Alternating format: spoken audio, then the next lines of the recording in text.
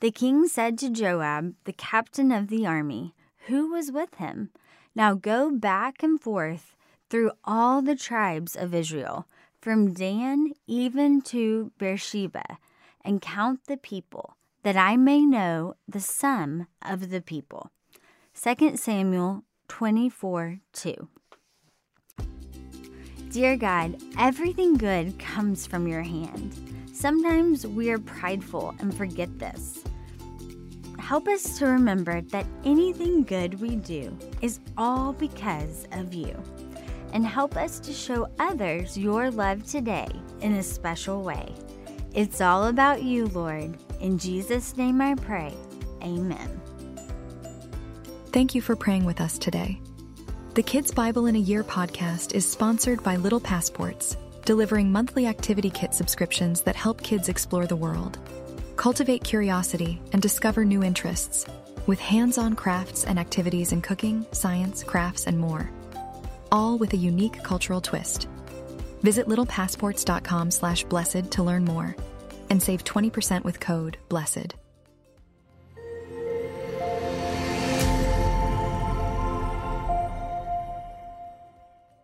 Taking account of the people. In our last story, David gathered the bones of Saul and Jonathan. In this story, out of pride, David will take account of the people and incense the Lord by doing so, as inspired by 2 Samuel and 1 Chronicles. Hey, this is Julia Sadler. I am so excited that you're here today for the Kids Bible in a Year podcast. God will put David in his place today, and it will not be pretty. But in the end, David will remember a very important lesson. Everything good he does is really just a gift from God. Listen in, and you'll see what I mean. King David wanted to know how many people he could have in his army.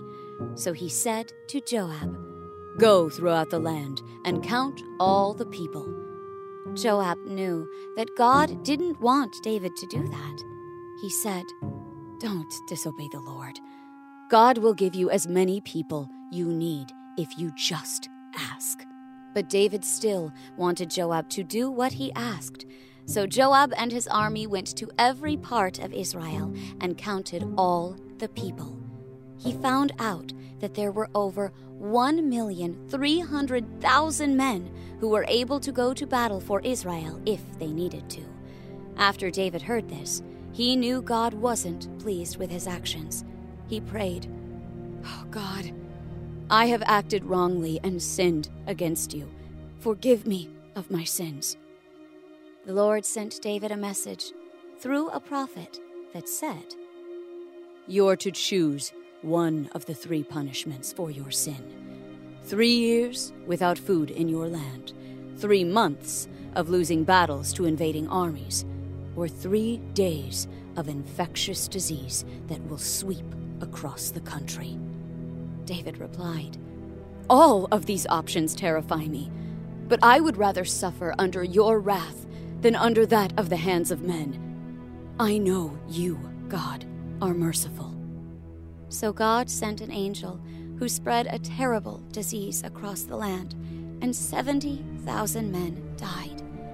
Then the angel began to focus on Jerusalem, and as death came upon the city, God said, "Stop! The people have suffered enough."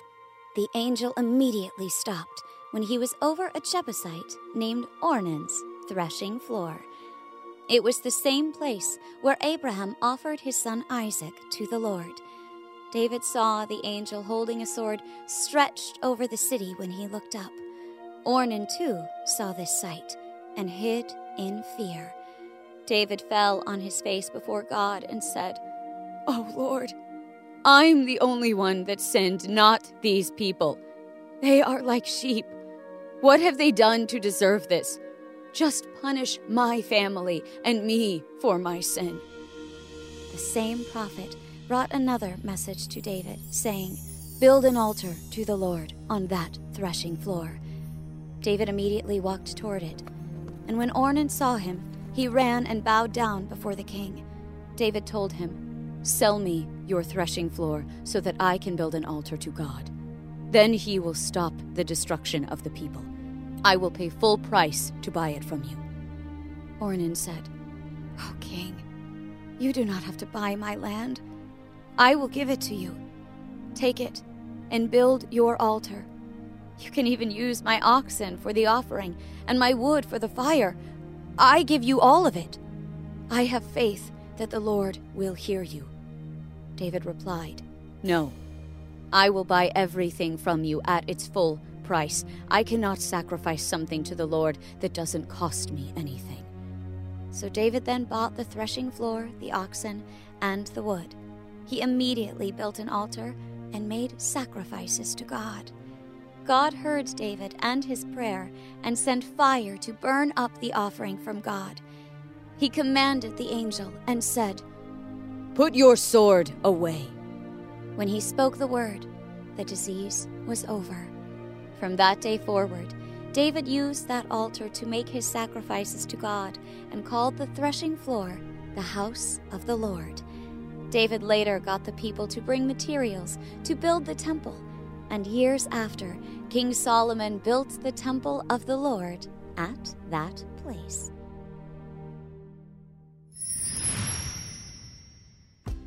As we open today's story, King David is feeling pretty good about himself. Actually, too good. The nation of Israel is winning battles left and right and growing stronger every day. And because David wanted to feel even more important and powerful, he decided to have Joab count all the people in the land. Do you think David needed to know that number? Of course not. Just as Joab said, God would provide the exact number of people they needed in order to be victorious in whatever battle came their way. Hadn't David learned that by now? Well, he had, but pride is a very powerful thing. You see, when things are going very well for us, it's easy to fall into the same trap that David fell into. Have you ever made a winning touchdown, gotten the best grade in your class, or acted out of kindness and received much attention because of it? There are times when things are going to go great for you, and that's good. But only if you always remember one very important thing. Everything good that happens is from the hand of God. He's the reason, not us. James 1:17 says, "Every good and perfect gift is from above, coming down from the Father of lights, with whom can be no variation, no turning shadow." That means that anything good you do is because God has helped you and given you special gifts. And Psalm 115 says it this way, "Not to us, Lord, not to us, but to your name give glory, for your loving kindness and for your truth's sake." We don't know exactly when this psalm was written or even who wrote it, but chances are it was written on behalf of the people of Israel after God had done something great for them. And like we often do, David had forgotten. He had decided to take the credit, and he wanted to hear just how many people he had in that huge army. He wanted to hear that big, giant number for himself. Do you remember what it was? 1,300,000. Thankfully, David realized his mistake before anyone had to tell him. He did just what he should have done. Something he had done many times before, and something we should do more often. He told God that he had done something wrong, that he was sorry, and asked for forgiveness. But even though God would forgive David, because that's what he does, there still had to be a punishment. So the Israelites suffered for a little while from a bad disease, and then God offered his mercy to his people. Next, we find David building an altar to God in the very spot where Abraham had offered his son Isaac as a sacrifice years before. And would you believe, many people think this was also the same mountain that Jesus would die on one day. Like David, we need God's forgiveness too. We would need to tell him about our sin and ask for his mercy. And like David, God would give it to us, but this time through his one and only Son. If you want to make sure that you're going to heaven one day, you and me and everyone else has to do what the Bible says. The Bible says that if you confess your sins and believe in your heart that God raised him from the dead, you will be saved. If you've never done that before, follow me in this prayer.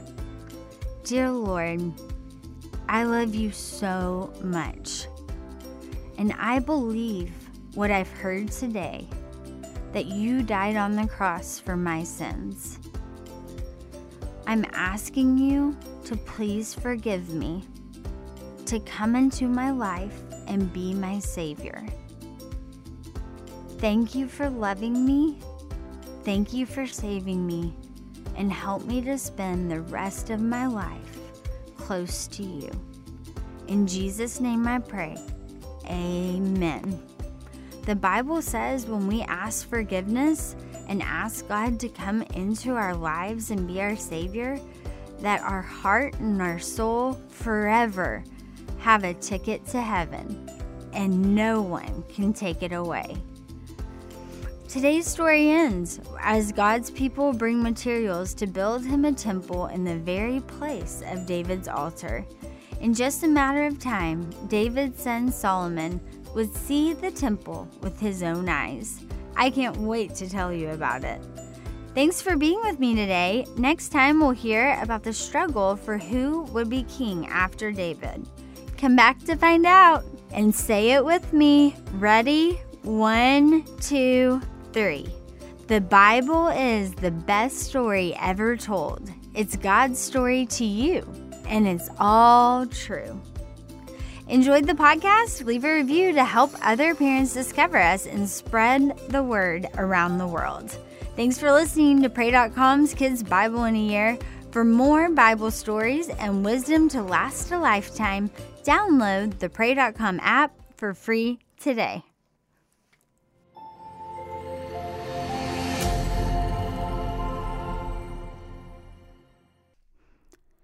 Thanks for listening to Kids Bible in a Year. I want to invite our adult listeners to check out my other show, Unapologetic, God's Truth on Today's Topics. It's unfiltered, important, inspiring, and we have awesome conversations and amazing guests such as Candace Cameron Bray, Vice President Mike Pence, Dr. Robert Jeffress, Shannon Bream, Maddie Pruitt, and so many others. We are helping you have conversations that empower you to have bold faith in a broken world. You'll be excited, inspired, and encouraged in your faith as you check out Unapologetic. Remember that you can tune in wherever you get your podcasts and on Pray.com.